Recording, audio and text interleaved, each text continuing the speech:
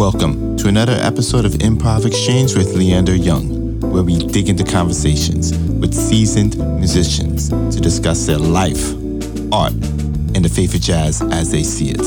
In this episode, we interview one of the all-time greats, band leaders, sidemen from Detroit, Michigan, Mr. Louis Hayes.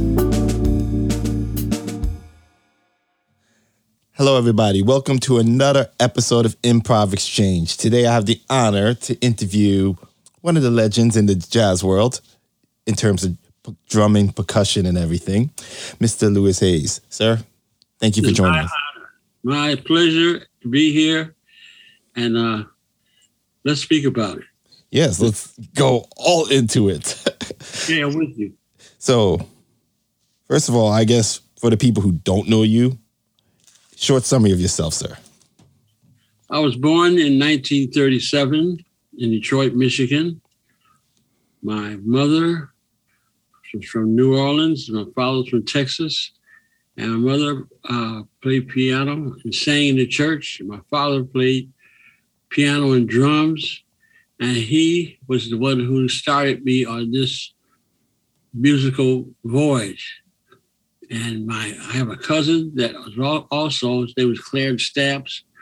He was a very percussionist, and he was my teacher in Detroit. Okay. Well, sir, question about him, how he got you into drumming. Okay. Did you just pretty much see him watching it and you said you wanted to do this? Or was it one of those things where you were given the instrument and you were told to do it? It was myself playing piano first, like all the other kids in the neighborhood. And I did that when I was about 7, 8 years old for a very short period of time. And the drums were there. And I watched other kids playing drums, and I started actually playing drums. And I realized that this was something that I was really talented, really loved to do. And it felt good to me. And I thought I had a natural ability to play the drums because I could do things that a lot of older kids couldn't do at a very young age. Okay. And I must say, Detroit, at least during your time when you were a teenager growing up and everything, one of the best economical cities in the country at the time. And right before you turned 20, I believe it was 57 or 59. So the real draw, when the Motown started. So what made you decide to stay with jazz versus going that route? First thing, Detroit had so many magnificent or high-level jazz musicians. It was just was phenomenal, the art form that these guys and the ability they had to play this art form called jazz. So I was around all of those people when I was very young.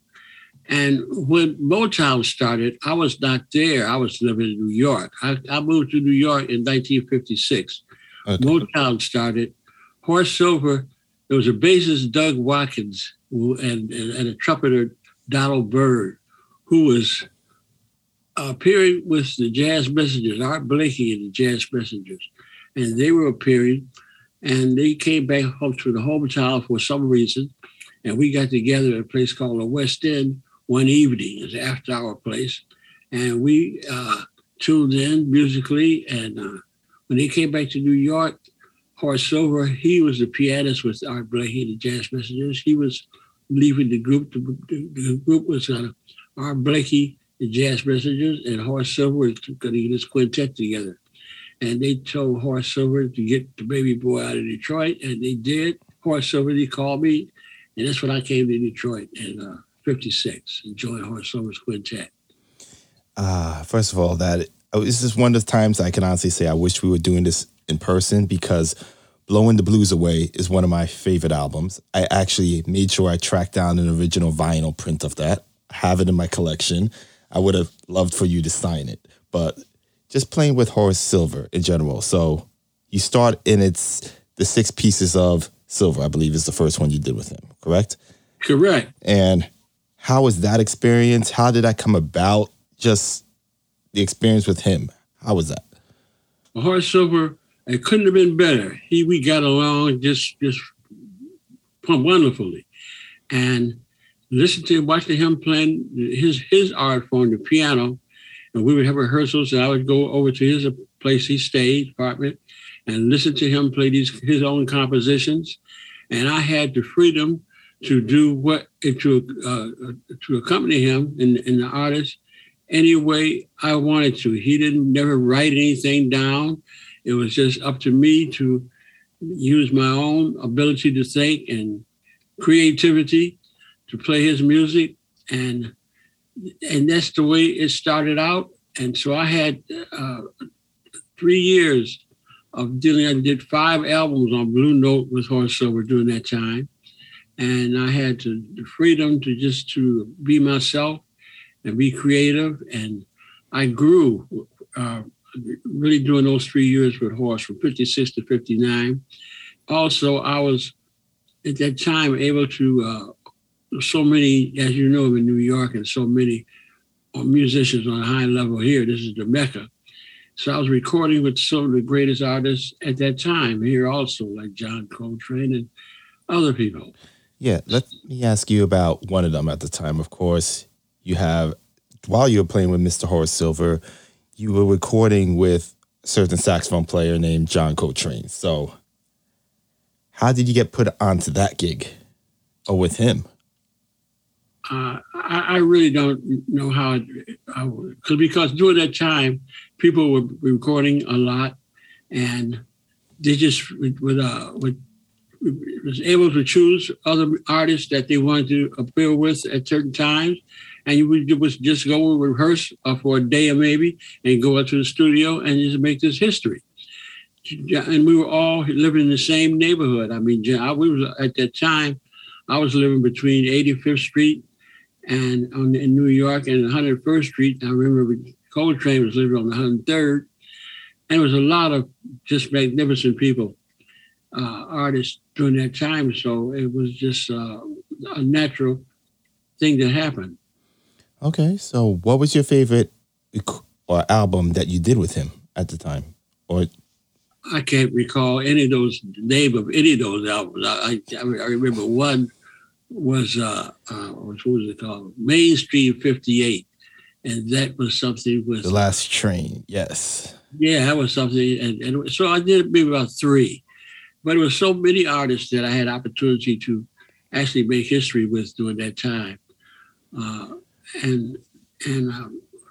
so that was a very important time of history, because a lot of musicians from the generation before was still here, like Coleman Hawkins and Roy Eldridge and Joe Jones. He was my mentor, and yes, Lester Young. It goes on and on. Those people were still active and was here during that time.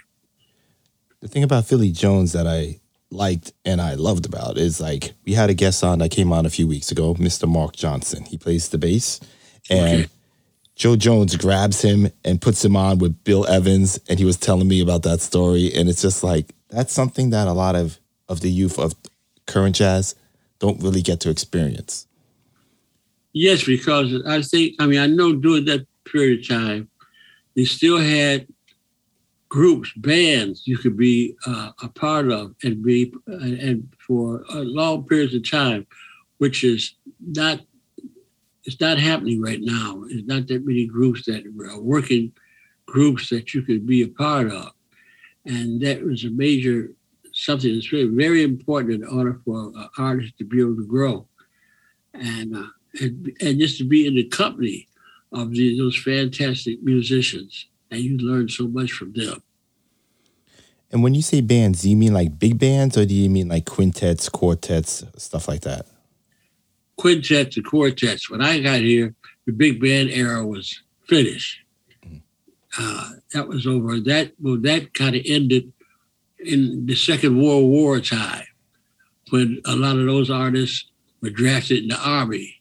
So that broke up a lot of black big bands at that time.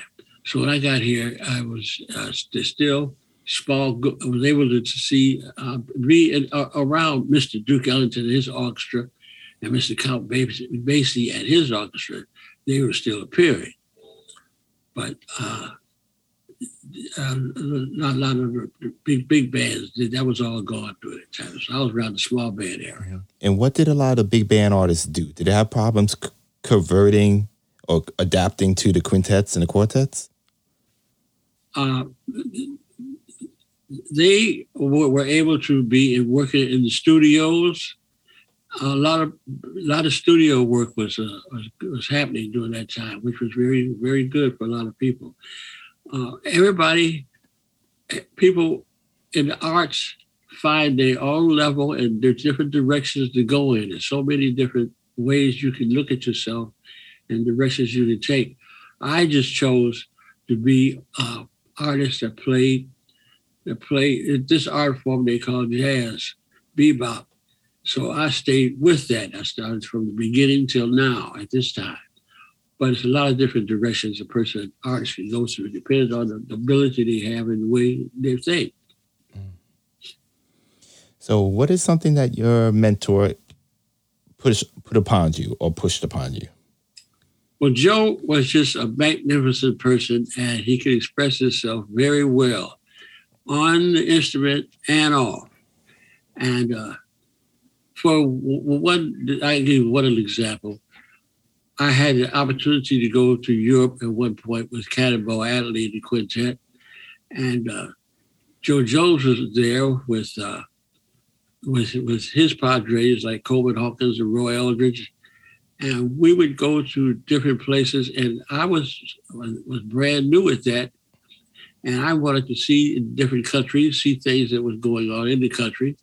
So after the concert, I would hang out and then kind of make myself a little not get enough sleep.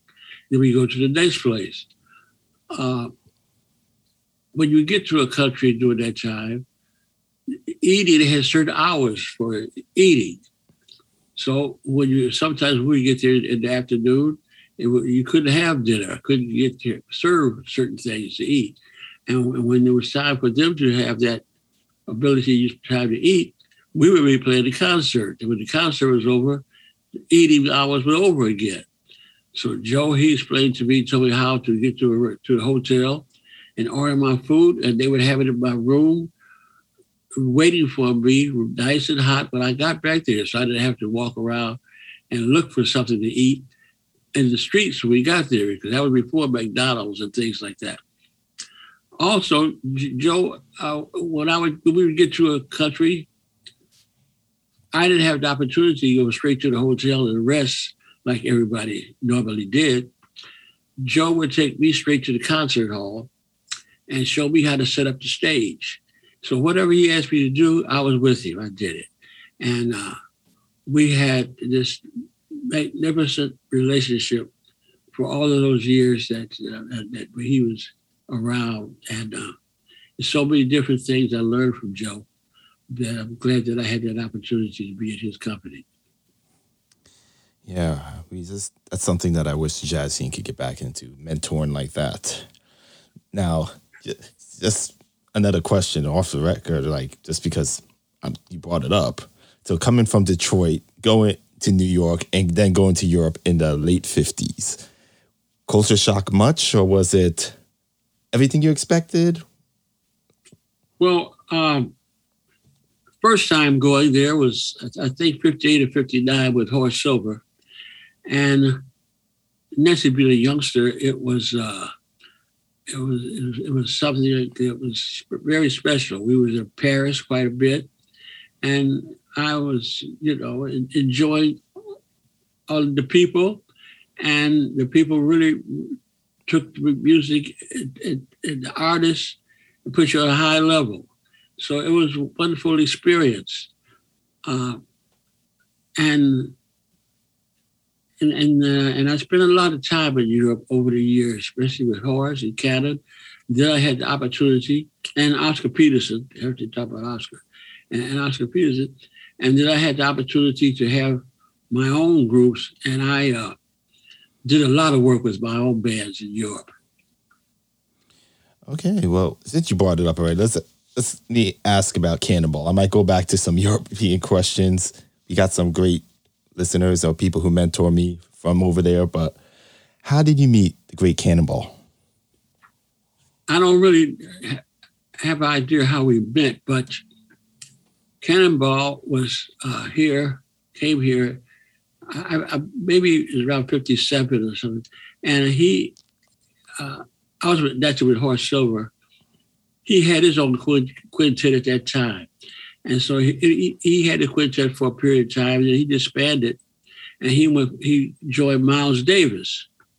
And he dealt with Miles in his group for a couple of years. Then one Birdland would have like a off night, a session night, or whatever we're going to call it, on Monday or Tuesday, or whatever I think it was.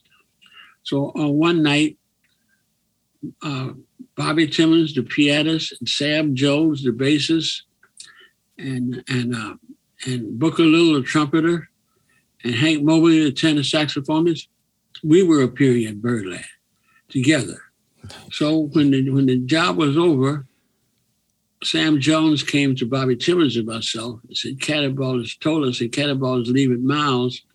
Would you like to be a part of this? Do you have eyes? So I was enjoying myself and very comfortable with Horace Silver at the time. But we thought about it. And after a period of time, I did make the move and go with Horace Silver. I already knew Cannonball in that because it was in this community, we all knew each other. So I made the change, made the decision to join Cannonball in that and Sam Jones. So Sam was the one first who asked me about making that change. And it happened, it turned out to be what a ride that was. I mean, I did it from 59 to 65. And we really made a lot of history, and we became very, very good friends. It was a real family affair. Any of those recordings stand out the most to you with Cannonball? Well, the first one, which was in San Francisco? San Francisco, okay. Jazz workshop, I think. But every one was something special. And Cannon, one of the difference between Horace Silver and Cannon, Horace, he rehearsed quite a bit. And when you got we went to the studio, you were comfortable with what music you were going to play and how you were going to approach certain things. With Cannonball, it was not like that. We didn't rehearse too much, and we made a lot of recordings, but we were so compatible together until it was very felt good to do it. And we could do that. We could pull it off, and everybody was very comfortable with each other. And Sam and myself, we became the dynamic duo, they used to call us, because Sarah. So we play so well together with such a magnificent feeling. It was a lot of artists really wanted Sam and myself as a team to record with them. So it was, and I had the first opportunity to record my first recording date as a leader on VJ Records, with Cannon, and we all did our own things with Cannon, and it was a wonderful time and experience in my life. Yes, too much to go on that. So before I go into your first album, which I did also listen to and loved, tell me a Cannonball studio story. Because as I tell people all the time, there's certain things that happen in the studio that is just like, that at least you don't really hear of, that never get documented. Anything that sticks with you? Actually, I'm trying to think of something special, dynamic at this point. And I can't think of anything to say that is comes to mind that is something that I want to really speak about, because we got there, and mostly all the times. Now, this wasn't with Cannonball, but it's one date that I made. We call I think Long Drink the Water, Long Blues. Anyway, I know Jackie McLean was there, and some other artists like that, and Paul Chambers, and Blue Note. And we was discussing a lot of things, how we were going to approach this one composition. So a lot of musicians were speaking in the studio, and they left that on the recording date, on the record. It came out, and everybody's talking before they went into this composition. Now that I thought was very unique because it's still there today. But in the studio, everything was pretty much straight ahead. I can't feel any real complications that I had with anyone. Everybody was just they were compatible, and we went and made the recording and enjoyed ourselves because people that were chosen to be on the date, we were compatible. So it was enjoyable. Understood. Okay. It's just, even with my bandmates, we have some moments where it's like, that's what I was asking. But your first album, Rip Da Boom. Rip Da Boom. Yes. Yes. As a percussionist, drummer, right there, sir. Beautiful. Well, we were appearing in Apollo at that time in New York. Mm-hmm. And we played the shows all that day in Cannonball. It was a person, his name was Sid McCoy from Chicago. He was a DJ, and a real big, large DJ in Chicago at the time. And he asked me to, he would like for me to be a leader have my own recording date. I actually was not thinking about that at the time. So he set it up, and Cannonball gave me his whole group that was appearing with at that time, which was Matt Atlee, his brother, and Sam Jones was the bassist. Mm-hmm. Barry Harris from Detroit was the pianist. Then he asked me who would I like to have play saxophone. So I said to him, Yusuf Lateef, who I had the pleasure of playing with in Detroit before I left to come to New York. So they got Brother Yusuf. And we went into the studio after we had played in Apollo all day. And that's how that recording came about. How long was the gig at the Apollo? We probably was there for a week. A week? And what, for 2 hours every night? No, it was really, they started in the daytime, 12 o'clock or something. You could have shows and you end in the evening, 10, 11 o'clock at night. You play you all day. It's different shows. It's a theater. It's a movie. And then it's live music. You know, you have a lot of times a comedian, a vocalist, a band, all of those things, like that. So you're busy the whole day. But when you're young, I was very young, you can do things like that and be positive and enjoy yourself. Okay, just something building off that. So when you see Harlem today, and I assume you've been there recently, what do you really think is missing from there compared to back then? Well, it's a lot of places that artists could appear at that time that is not there anymore. I mean, people, they don't have an opportunity to experience this art form in Harlem. Like naturally, everything changes in this. You can't. The places are not open anymore; they're closed, and so the music is only in a few places, and it's not featuring a lot of times this art form. So that's a big difference. I mean, a lot of people they don't have an opportunity to experience this art form on a level that they should be able to. And we don't have the groups anymore. I mean, it's not like you can be with a group and stay for a long period of time and get your, as they say, get your craft together.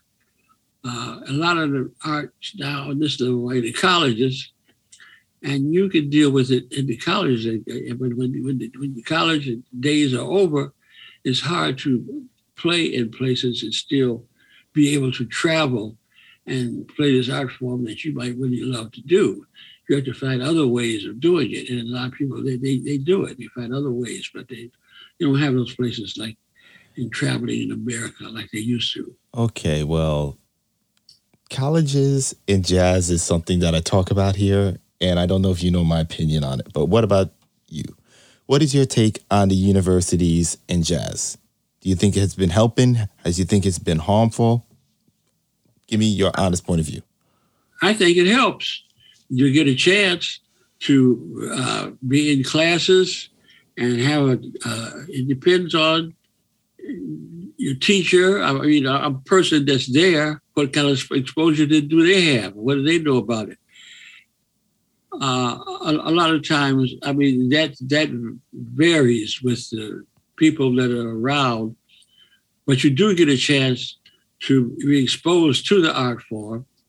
And I noticed that it's a lot of colleges that have big bands, and that's their experience. I mean, I've had the opportunity to be in Michigan State and dealt with the band there, and also in Florida, the band there. You know, I mean, I enjoy college. I really do. I enjoy that environment. I always did. When I was with Cannonball, we had the opportunity then to play at several colleges in the South, appear at those colleges. And at that time, I was in my 20s, looking very young. And I used to go to the colleges and hang out all the time. And they thought I was a student anyway, but I enjoyed that environment. And I, you know, it's good exposure for people, for young people. It's just that, like I said, after that, you have to think about what direction you want to go when that time is over in your life. One thing I would say is that at least college back then, the kids there were more interested in jazz, at least the main student body. You were selling out the student halls, I would assume, right? Yes. Okay. I'm not sure. I like to believe that if our big names went to, I just say, University of Texas to perform, will they be able to sell out like a Beyonce, like an Usher? No good. No. Okay. No, it's altogether different now. And a lot of groups then, they didn't appear in colleges that much. But Cannonball, and we had a person that was in charge of making decisions for us. His name was Mr. John Levy, a brother. And he did a lot of made a lot of decisions for a lot of different people. Nancy Wilson, and the list goes on pretty long. And so Cannon was that kind of person, came out of college in the South, in Florida, and he was a teacher before he came to New York. So he had that kind of background. So we did play in colleges in New Orleans, and Atlanta, and Florida, and different places. We did that. Cannon was one of those special. He was a great orator, and he was that kind of a person. Okay. So I give you an unlimited grant, we're saying. Let's just say I give you just $50 million to improve the welfare of jazz. What are you going to do? I would have to think about it. Okay. That is fair. Think about that because that would be a great thing. That would be magnificent. But and the knowledge of this music and getting the classics together and being exposed to people. See, now there's so many ways for people to be exposed, not only on recording, not only on records. It's a lot of different ways to learn things. But in learning about the knowledge and how things began and who was doing what and how it grew over a period of time, and the different places that it was, it's different cities like Kansas City at a certain time, Pittsburgh at a certain period of time, and Detroit, it's different places that you would have to really know about and people. And then you to be exposed to all those things. Most people now and teachers, they can't tell people about those things because they don't know about them. And a lot of times the teachers have never been able to, players, really players, to experience a person that can play on a certain level themselves. So they can't, it's harder for them to explain this art form because it's a very complicated art form. It's a high level of being able to think, to be able to play on this art form. That's one of the reasons why people like to kind of bring things down a little bit so people don't have to think so much. And when this is a really classical art form, you really have your thinking ability, everybody can appreciate it, but you have to be able to, it's a classical art form. Okay, so let me ask you it like this. At least when you were growing up, there were jazz charts, jazz songs on the top Billboard charts. Top 10s, top 40s all the time, even top 100s. We don't have that anymore. Do you think there'll be a chance that you get a jazz song back in the top 10 in the next 20, 30 years? They have different ways that these artists have been able to communicate. This recording date that I just was able to make on the name of the company, Savant Records. Savant Records, yes. Your latest album, Crisis. Yes. Well, they have different places where all of these artists are recognized and they go up the charts. It's different, forms of these different charts. It's not all the same way where you'd be put against people like playing a different kind of art form. So they have people where if you're interested in the music, you could be exposed to it.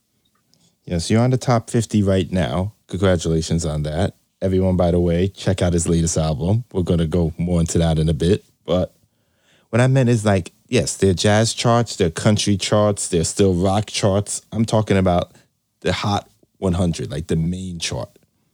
I don't think so. Okay. I don't think that's going to happen. I was hoping. People call me negative, but I was hoping since you were, Yes, I get the feeling from you. I don't think it's going to happen too soon at all. Okay, well, let's go into Mr. Oscar. Into what the art form that they're into, what they're exposed to. And then they haven't been exposed to this art form on that level. Yeah, I know. Okay. Oh, well. So, Mr. Oscar Peterson, you played in the trio. Was it the same situation how you got involved in that? You just knew him and he reached out? Something was just like that. We were exposed to Oscar and Ray Brown and Ed Thigpen. Ed Thigpen, I knew him pretty well as a person here in New York, a drummer. And he joined Oscar Peterson the same year that I joined Cannonball in '59. And Oscar and Ray, we have played opposite them with the Cannonball Quintet or Sextet on several occasions. In Europe, we traveled together and played together in theaters like Chicago or New York here in Apollo. So we were aware of each other. So I think with Ray Brown, maybe he had been with Oscar Peterson. They had been together for a very long period of time, 12, 15, 16 years. And with Thigpen, he had been with him for 6, and they were just making a change. So Oscar wanted Sam Jones, the bassist with Cannon, and myself to take their place and be in the trio. So that's what happened. And I went with the trio with Oscar in, was it 65, I think. Yes. 65. And I was there for 2 years. A magnificent experience, different experience. With a trio, it's a different way of approaching the instrument. And Oscar, and I had never actually played with a trio before, not serious business like that. Oscar being on the top of the list trios, I mean, it's one of the greatest who has ever done it, trios. And and I had opportunity to be in the company of Mr. Duke Ellington and his orchestra and Miss Ella Fitzgerald. I mean, we would play concerts with them and Count Basie and his orchestra, and Frank Sinatra, concerts on that level. And so we were with Oscar. It was a very, very unique experience. And I actually, after the 2 years with Oscar, I was involved with my friends my age, like Freddie Hubbard, Joe Henderson. Yeah. Freddie and myself lived in the same building for a long period of time in Brooklyn. We were very close. And Joe Henderson. What part of Brooklyn, may I ask? Since I'm a Brooklyn. Yes. What part? What do you call it? Bed-Stuy. Bed-Stuy? Okay. Yes. And I enjoyed being with my friends a lot during that time, making history with them. So I was away from Oscar for a period of time. Then I went back a second time. I was one of the only drummers that had opportunity to be with him 2 times. So that was very unique. But in order to play this out for me and survive, I did a lot of different things happen in my life. I mean, to be able to play this out for and get married and have kids and make a living. I mean, now I'm a great grandfather. I mean, so and because it's not only all about music and satisfying yourself. I mean, you got to live a life and think about how you're going to be able to survive the ups and downs. So it can be a complicated situation. I've been one of the fortunate ones that everything was not melody all the time, but I've been able to come through those periods of time. One question on that. So being married in the jazz scene back then, you're literally on the road the whole time. How did your family take that, or your partner at the time really take that? Now, see, that depends on you and your partner.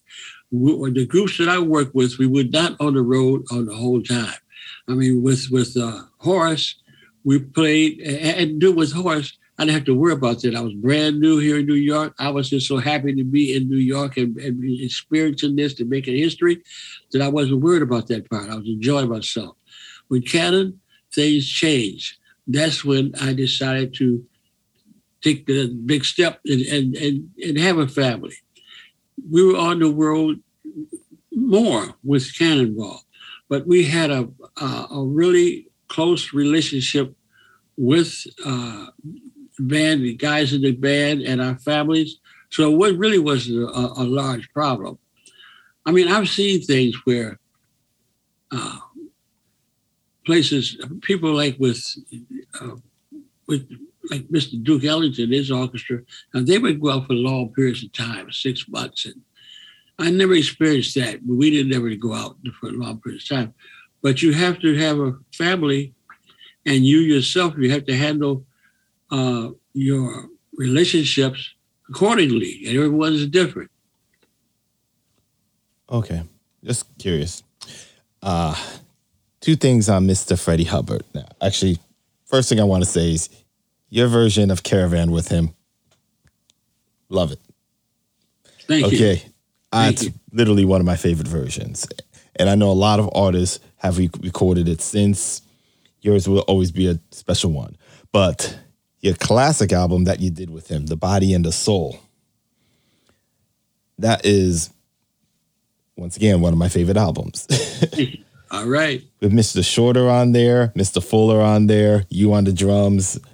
So did you guys get to practice that, or was it also last second? We'll put it together and do it. We put it together and did it. That's all it was. This was not a group, a working group. That was not a working group. I would say this.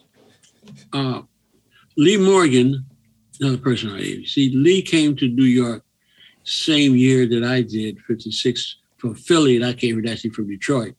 He was with Dizzy Gillespie's orchestra, and that's also with Horace Silver. We got to be close friends, Lee and myself, being close to the same age. and enjoy ourselves in New York. And so you got to be close. Now, Freddie from Indianapolis came in 58, and we met, actually then, and we really got to be very, very close. And then when we got put in the same building together for years, like I said, there in Bed-Stuy, then we really got to be very close. We spent a lot of time together, and we played together on so much that all these things we did was not recorded. All the travel that we did together, and all the different. I have things here that Freddie and myself played together and recorded that nobody's heard.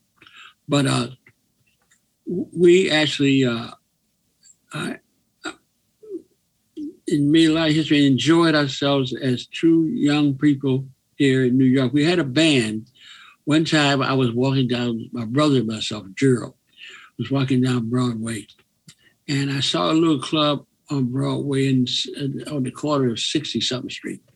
And I went in the summertime. I went in and I said to the guy, because wasn't anything going on in there. I said, I'd like to bring a group in for the whole summer. He asked me, who was in the band? I said, Freddie Hubbard, Joe Henderson, Kenny Bear on piano, and bass. It was Herbie Lewis bass. And he said, well, you have it. So I went back to the spot and said to Freddie, told him what was happening. So we put a band together. We put that personnel together, and Freddie came up with the idea of calling it. What did he call it? What did he call it? I think we had a little while, but he had a name that he called the big group, and we stayed together for not a long period of time, but a period of time. The Jazz Communicators, that's what it was called. The Jazz Communicators. And we stayed together for a period of time, and we enjoyed ourselves the time that we were together. I also enjoyed McCoy Tyner. McCoy, we all knew each other very well, all the same age. And McCoy, actually, I met him. He was with, John Coltrane, and so we all was connected very closely together. And McCoy, at one point in my life, I had a little group, but I was not working enough at that time with the quartet that I had. And McCoy wanted to have a trio. So in other words, I joined McCoy and his trio. Forgotten what year that was, but it was in the 70s, sometime back there, 80s something. And so I was with McCoy for at least 2 or 3 years. And that was a magnificent time. With McCoy and Avery Sharp bass and myself and traveling. And that was another person that I really enjoyed, and we had a wonderful time together. And how was that? Actually, before I forget, how come do you have any recordings with Lee Morgan? Yes. Which ones? It was a recording called, I think it was Take 12. Kick 12? Okay. I can recall it was Clifford Jordan played tenor saxophone, and I think it was Barry Harris piano, and from Chicago played bass. I can't recall, but anyway, that's something that I can remember. Yeah, that's something I gotta look and find. I honestly didn't know about that album. I know, embarrassing. No, you're not embarrassed at all. I've made so many albums in my life, I don't care recall. Well, hopefully one day I could be like you, sir. But back to this, Mr. McCoy. How should I say it in general? So you're performing with him. You knew him before. You got into another trio. The trio took off. I think that's one of the things you're most known for is, but what brought that to an end? It was just time to move on. I went back to having my own groups. See, I had a group with Julia Cook, Woody Shaw, Yes. Ronnie Matthews, Stafford James. Now, that was in the 70s. We did a lot of traveling, especially in Europe. And actually, it's a recording out now. They just put out in Germany, which I didn't know anything about, but a person made me aware of it. And they sent it to me. I have it here now. But we did some recording over there, and we also had a great time. We were younger doing those things. I had a group with Frank Strozier, the alto saxophonist, and Harold Mayburn, the pianist, and Stafford James, the bassist. That lasted for a pretty long time. That was another magnificent time in my life. We made certain history, and it's recorded. And it's so I had a quartet with Bobby Watson and the alto saxophonist, James Williams, the pianist, Clint Houston, the bassist. That lasted for a period of time. It's a lot of different things that, life, different things, periods of time you go through. And so those were some of the groups that I was involved in. And we enjoyed each other for a certain period of time. Okay, one question though, because I remember one day I ticked off my father about current jazz music because he always used to have older albums, like from the 50s to 60s and 70s. And one time he threw me one of your live recordings with Mr. McCoy. Is this modern enough? Even though it wasn't, because it was in 1988, Uptown, Downtown. So that with a big band. So did you guys, since you were telling me everything about before, did you guys actually practice before you did that session? Yes, we did. Okay. If not, you guys were amazing. Yes, I remember that. That was in trouble. Now, I did a recording with Cannonball Orchestra. I can't recall the name of that. It was studio musicians here in New York. And it was a big band, but I would call it an orchestra because it was so large. The live recording? Well, I don't know where that was, though. The studio. It was in the studio. Okay. And I enjoyed that, making that recording with that orchestra. And I enjoyed the experience just playing with that orchestra. And I enjoyed playing with the big band with McCoy because we did it several places. We did it, had no hearing in the Blue Note in New York, and we did it in another club, and we did it in Philadelphia. So it was a few times that we was able to perform with that group, that big band. And so all of that was a magnificent experience, and I enjoyed it all. Okay. Well, before I forget to bring this up, because this is also very important, your latest album, Crisis, okay? Okay. What made you decide to get back in the studio right now? I have this person, it was Maxine Gordon, and she's a person that we've been knowing each other since the 70s. She was with me when I was dealing with the group with Woody Shaw and Junior Cook, like that. And we dealt with each other during that time, and we came back together at this time 2 or 3 years ago. And we first, I've made some recordings, 3 actually, the Louis Hayes Cannonball Legacy Band. I have been working with that band off and on for a period of time because a person asked me, said, Louis Hayes, would you think about playing that music you do in Cannonball? Because everyone in the band has passed away but you. So I put a group together and I made 3 different recording dates featuring the Cannonball Legacy Band, Cannonball's music. Uh-huh. And this last time, she asked me what I would like to do. Now, Horace Silver, we have been close all of these years. And when he was very sick, he lived in California for a long period of time. And he came back moved back to New York, a place called New Rochelle. And he had a home there. And he would ask me, his son would ask me to come and see Horace and talk to him because he wasn't too well. And I did that a few times. So when she asked me what did I want to do after we got back together with our lifestyle and business, I said I'd like to do a tribute to Horace on Blue Note. And so she put it together, and that was the recording that I made just before I made this last one. I did a tribute to Horace Silver on Blue Note. And in this one, I said that I wanted to do something else with this group that I have, just Louis Hayes. So me, myself, and the bassist, Desiree Douglas, who's on there, and the fellas, we put our heads together and just came up with a direction. And it was Joe Fields, his company. We decided to do it with Joe, and everybody had a great feeling with that. So we went and we rehearsed, and we went into the studio, and we didn't have any. It was just smooth, and the compositions that we chose to do.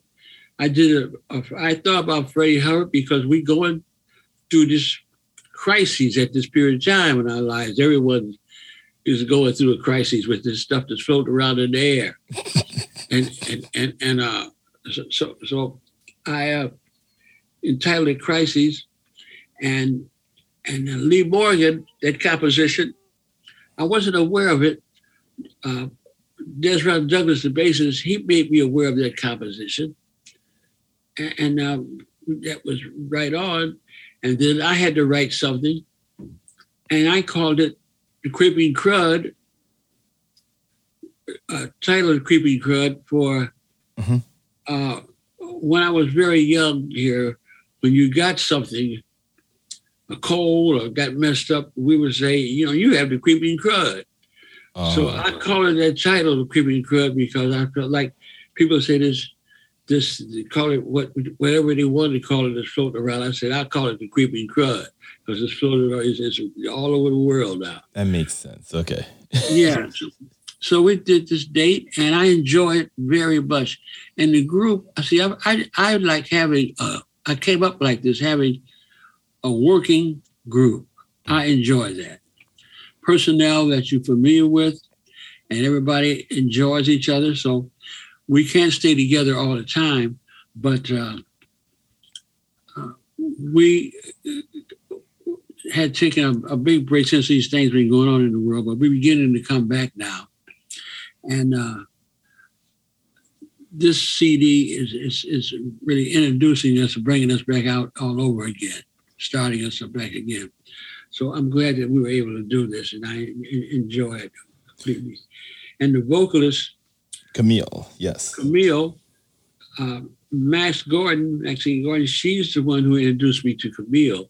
Camille sings, and she also plays tenor saxophone. And she's good at magnificent, both doing both things. So two compositions she wanted to bring to this recording date, said, wonderful. So we did it like that. She wrote those? No, she didn't. What the ballad was called? What was the title of the ballad? I'm Afraid the Masquerade is Over. Masquerade. I had done we had recorded that with Nancy Wilson, with Cannonball Nancy Wilson back on that record on. Yeah, that's okay. Columbia. I was right. I was like, that confused me. That's why I was asking if she wrote that. I was like, oh. Yes. But that next composition, what title that is? But anyway, I don't know if she had written that or not, but I enjoy it. So that's she did great. She did great. I gotta give her that.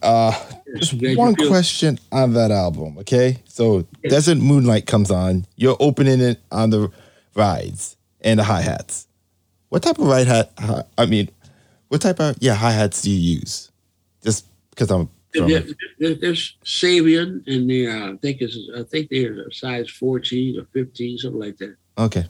Yes, everyone that's listening, that's me geeking out. Okay, but yes, okay, 14, 15 inches. Mm-hmm. No, they sounded good, and that's how I would like it to sound next time I do an album. So okay. right, I'm with you. Yeah, so thank you on that part. See, I learn every episode also. Yes. Do you think you'll be able to perform this album live, take it on the road? Or do you think... Yes. Okay. Yes, of course, yes. Something I'm looking forward towards. Okay, hopefully you have a nice gig in the city. Yes. We performed in Dizzy's, and we've done it, not with this group too in Birdland, and when the Jazz Standard was happening, I heard that that's not available anymore. It's not available anymore. Yes. But we will be appearing.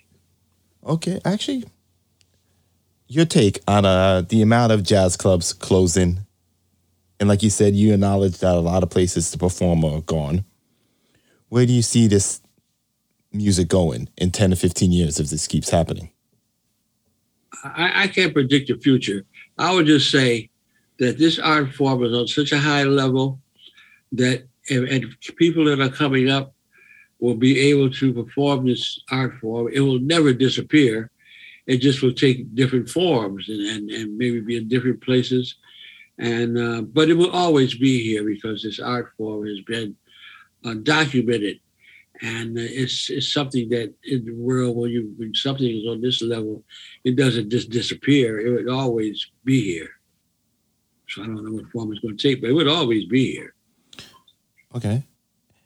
So who currently in the scene catches your attention?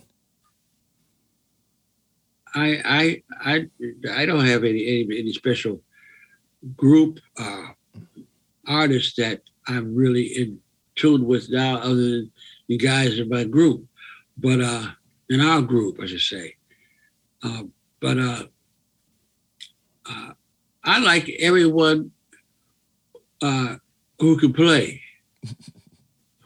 Because this music is like you spend a lot of time by yourself most of the time. You spend a lot of time alone in order to put this together. So that's one thing I feel about the art form is you can get a certain amount from different ways. A teacher, if you're fortunate enough, and by seeing other artists like that. But you really, I feel, average person has to be able to spend a lot of time alone in order to get anything really accomplished on a high level. And to me, that just goes along with life. I mean, to get anything done, anything you try to do, you have to be able to spend time alone. Agreed. So, what do you think of modern music in general? I think that you like what you like. I don't even classify things like that. I don't know what it is. I know modern music to me was listening to Charlie Parker, and it's never changed. I've never got to the point where I thought that I've heard something that was more on a level more modern than listening to that. So I don't know what modern music is. Understood. So, what is something that you think people misunderstand about the music world since you've been in it since the 50s?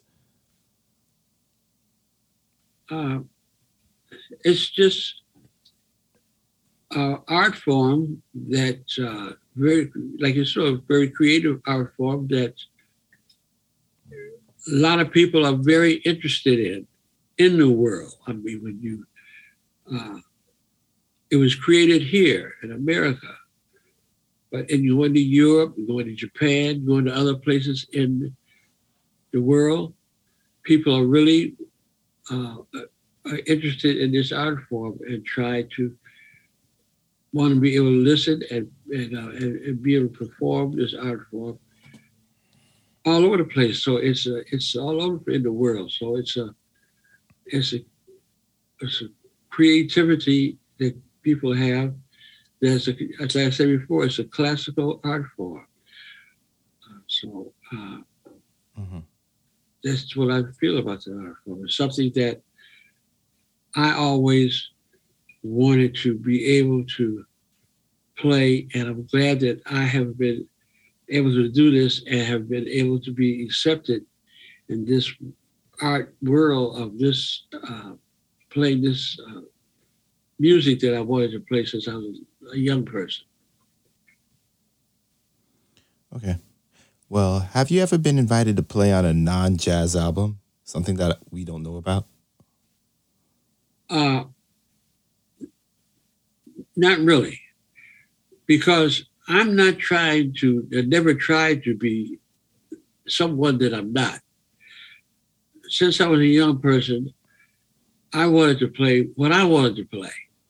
And sometimes I've had little conversations and talked about that with my friends as a young person in Detroit. And it's up to the individual how you want to have your life, live your life. A lot of people during that time, a few people as they during that time, wanted to be able to be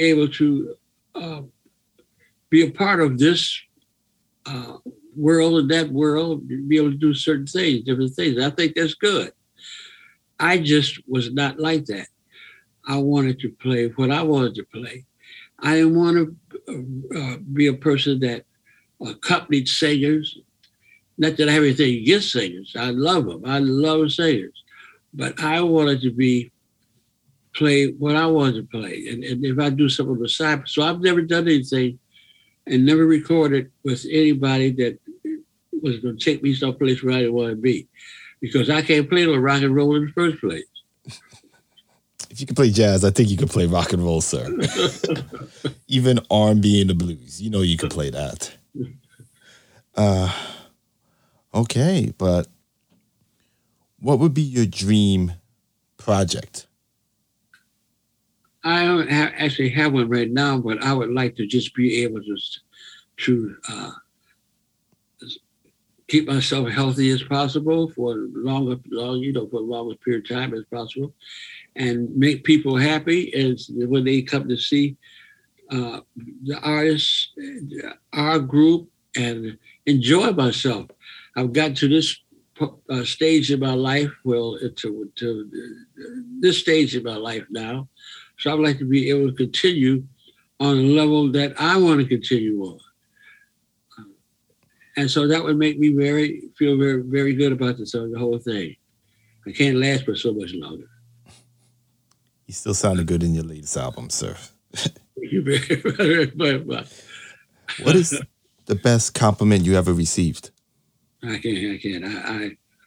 I'm getting it right now. It's you. I'm actually touched.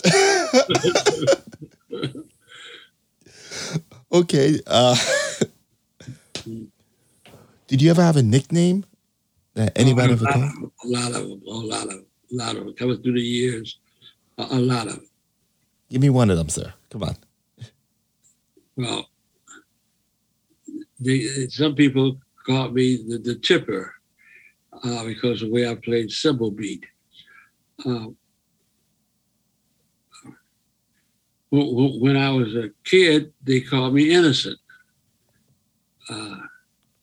because I knew how to do a few things that wasn't correct and get away with it.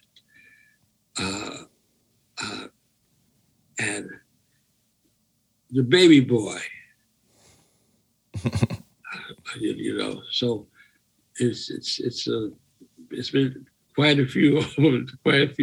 They called now my relatives. I mean my granddaughter and great granddaughter. They call me Bebop. Bebop, nice. I can't forget them because let's deal with them. Bebop. And I'm just curious because you mentioned when you were younger, Charlie Parker was modern and everything. What is the album or song or artist that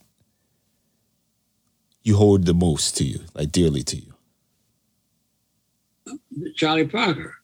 But it's not one song, it's his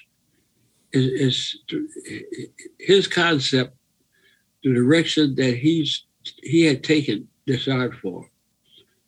uh, that's who I listened to the most when I was a young person. And his concept and his direction was the way that I felt like I wanted to go. Now, it's a lot of artists that plays this art form, and it really acknowledge and a lot, but he's, for me, number one. Now, there's a lot of people that play that I really enjoy. I mean, that's for sure. But I feel like for me, he's number one, and then I listen to everyone else. Well, I had a teacher who was a lot older than me when I was playing, younger, obviously, and he didn't like Charlie Parker because he believes that was the beginning of the downfall of jazz. Now, do you believe that? Or no, not me. That was another expression, the direction that he took of that. And plus, he was not the downfall of jazz. Jazz is still going. He's been going. Charlie Parker been dead for a long time. But so everybody has their different views on things. And I think a person has to get their own view. I mean, I listen to people all my life speaking, and sometimes I agree and sometimes I don't. But I don't want nobody is going to take me on their direction. I have my own direction, life to live. I mean, it's hard enough for me to put that together. I can't follow nobody, you know. So, was there any awards that stood out to you that you liked? Any honors? Any publishings? Anything? I have a few things, but that's all something that I don't feel like discussing about, those different awards. I feel like people who are in control of those things, they're in control. You like it or you don't. You like the honors and what's restored on you, or you don't. And I'm not in control of that. What I enjoy is all of these musicians that I have been able to appear with in my life, and all these recording dates that I've made in my life, and been able to be accepted by all these great honors of the artists, the musicians. That's my biggest thing in life. I'm not thinking about these people that's giving out awards, because most of them don't know what they talk about in the first place. I feel that's just something that is happening there. But the artists who I've been able to be and make history with in this world, I am completely, makes me feel, on top of the world, magnificent. I'm so thankful for that, to be accepted and be able to play with these all the great people that I've been able, magnificent artists in this world. Well, building on that, so like I said, Blowing the Blues Away, one of my favorite albums, jazz albums of all time. So how does it honestly feel to know that you literally left a piece of history in the world? Because I agree with you, that album's not going away. I personally went out my way to find it. And I'm pretty sure there are people who in their early teens that listen to it. Well, all I can do is say, I've made several albums that I feel great about. That's one of them. I think Blowing the Blues Away with Horace was the last date that I did with him on Blue Note before I left the group and went with Cannonball. I think that's the last one I made with him. So I felt, I'll play this with Horace. Horace, like I said earlier, he gave me the opportunity to grow because I was with a working band, and Horace's writing was so magnificent. And I had an opportunity to express myself with Horace. And it takes a period of time to be able to be consistent playing with this art form. Sometimes I could play really pretty well when I was much younger, but it wasn't, sometimes I was consistent with it. Sometimes the level would drop. And Horace never gave me a problem with that at all. But during that time, I would say this album, Finger Popping with Horace, that's when I would say my thinking, and I started changing my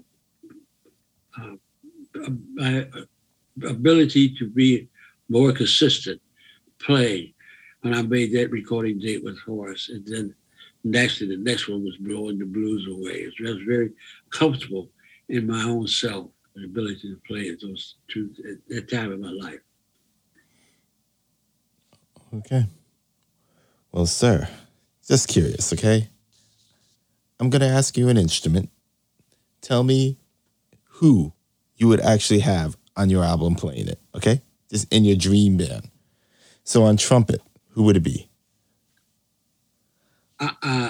There's no one right now that I would in the dream band, because everybody that's it's no one now in playing. I have the people that I want to play with me at this point right now. I mean. I meant of all time. Of all time. Well, it's people. It's not one person for me. I don't have anybody that on each instrument that I think is the greatest in the world. I mean, I made a record with Dizzy Gillespie on playing trumpet. So when you're thinking of this art form, you can't get anybody on a level higher than Dizzy when he was right there with Charlie Parker to create this art form. Dizzy. So, I mean, you have your interpretation. Next, you have Miles. I've always wanted to be able to deal with Miles. I mean, I knew him as a human being, as a person. And it's so, I mean, Clifford Brown, you can start naming people. So I don't have any band that I feel like I put together. I mean, I had an opportunity to record with J.J. Johnson playing trombone. I think that trombonists in the world who are listening, a lot of them, I don't feel like they really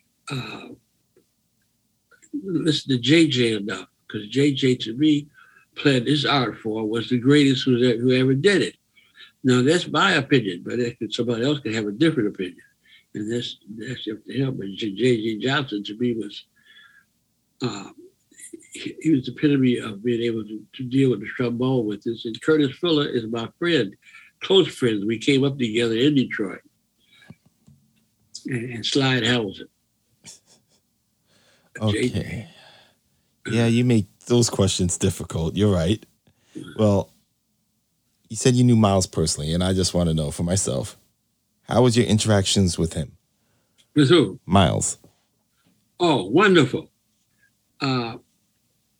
We had, and Miles considered me, but made it nice, he considered me one of the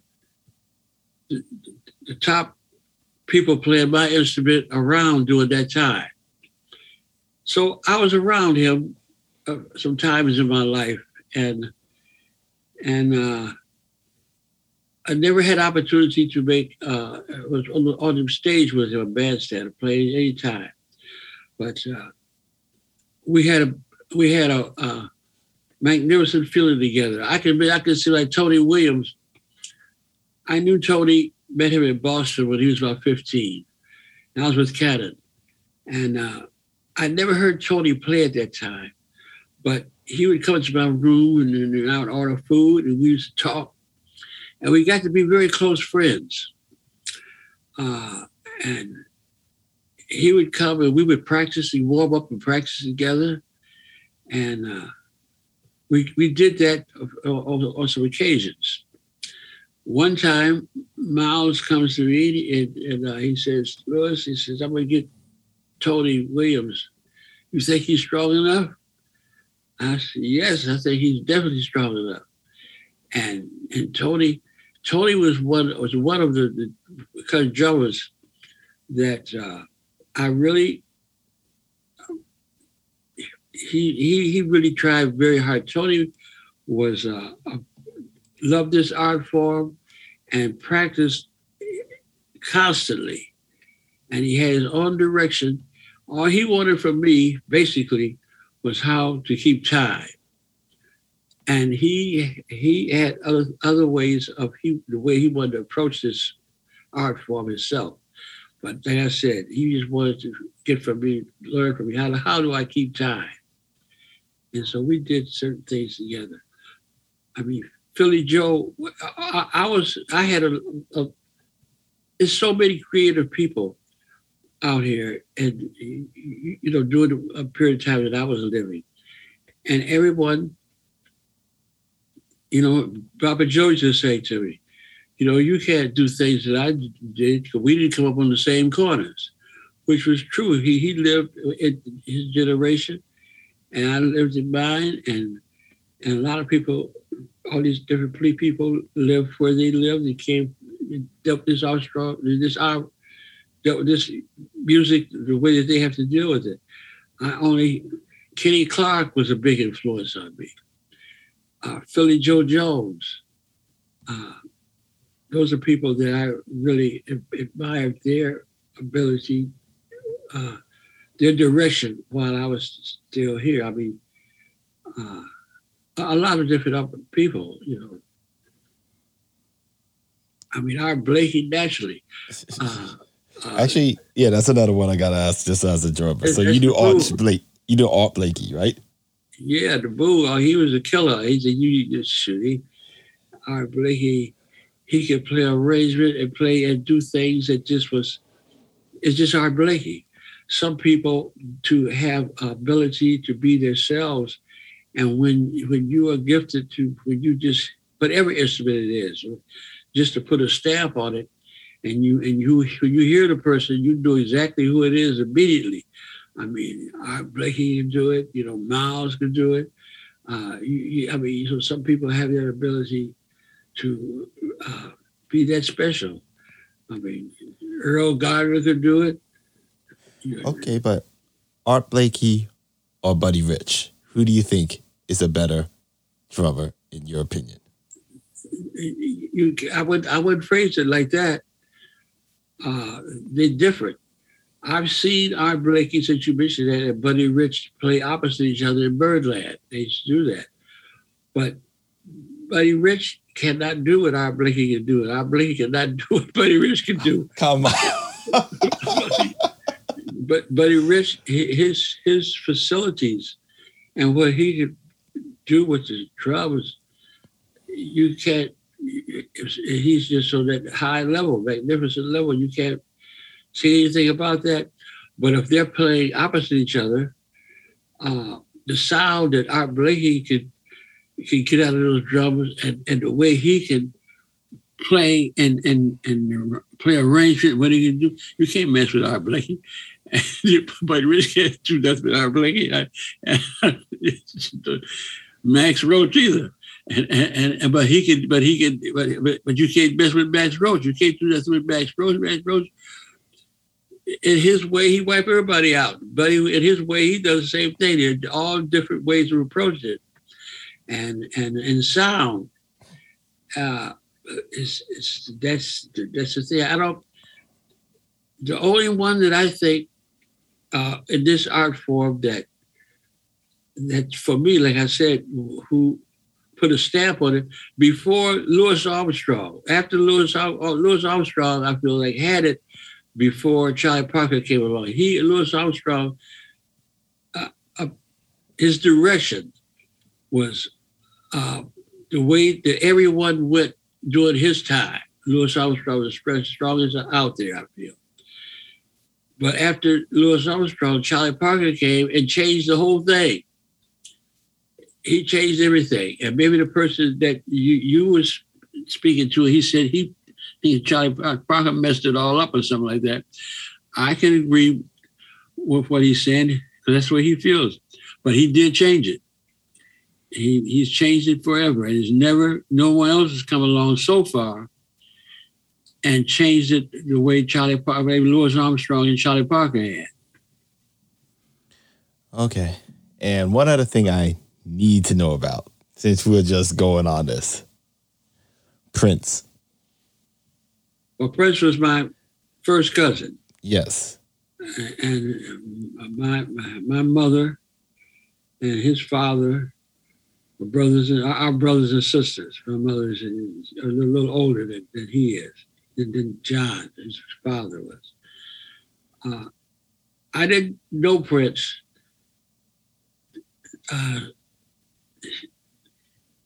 They told me about him. I'm about 20 years older than Prince is, I think. And our birthdays are close to the same, about a week apart.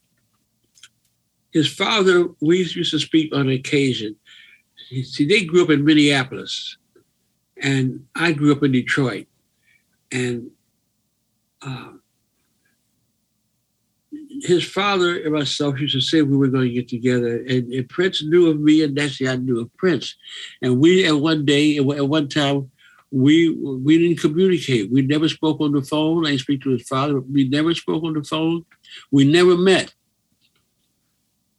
He knew of me, and I knew of him. And we had planned on our relatives getting this together. Now his sister, Sharon, she's almost my age. She's lived in New York. We met in California, but she lives in New York and Manhattan for a long period of time. We're very close now, very close for over the years. She invited me to put a band together and come to Minneapolis and play and record in Paisley Park, Prince's home, a while back, 2 or 3 years ago, and record her father's music and Prince's father's music. So that's what I did. And that CD is out there. And it was just experience, a magnificent experience for me to be there in Paisley Park, Prince's home. And I would have loved to have gotten to meet Prince. And they told me, especially his sister told me how Prince felt about me.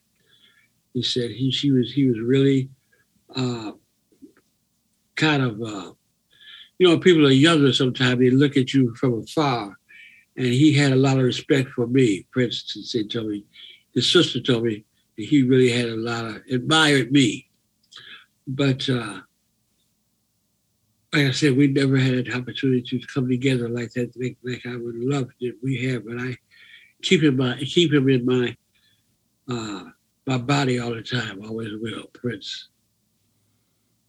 That would have been, if you two did like a blues album together or something, I would have been like, yeah, like something like Purple Rain, you on the drums while he's just killing it and shredding on the guitar. I don't know if that's your thing, because you said you don't like rock and roll. I mean, you can't play rock and roll. I don't like it. It's just some things I'm more comfortable doing what I'm doing. But in some situations, anything can be, or something else that can make you feel good. And like you said, with Prince, something I can't, we never had opportunity, so I can't say when it worked, because I would have loved to have done it. And I will say that, I would love to have had the experience, and we made some history together. I would love to have made some history with cousin Prince. Well, sir, this has been more than an honor. Your music legacy, your family's just plain one of a kind. Thank you. Is there anything else you would like to share with us? I'm just going to try. Just people keep listening and take advantage of this art form. And I'm going to try to do my best to keep myself going and the art form on the highest level. Understood. Well, sir, could you tell us your social media, if you have any? How could people reach out to you? Well, things are there on Facebook and LewisHayesJazz.com, LewisHayesJazz.com, and Facebook, and all these different ways people communicate. Because it's a lot there. I mean, there's a lot of recordings that I've made over the years, so it's a lot there. Understood. Well, sir, like I said, it's It's more than an honor. Thank you for coming on, telling us your stories of your past. Everyone, check out his latest album. It's on most streaming services, Crisis. And Mr. Lewis, thank you again. Thank you. Thank you for having me. I enjoyed it. And everyone, this is Leander from Improv Exchange. Thank you. Have a good one. That's that on jazz. Thank you for joining us on this episode of Improv Exchange. Please subscribe on Apple Podcasts, Google Podcasts, Spotify, or wherever you listen. Also, please be sure to follow us on Twitter, Instagram, and Facebook at Improv Exchange.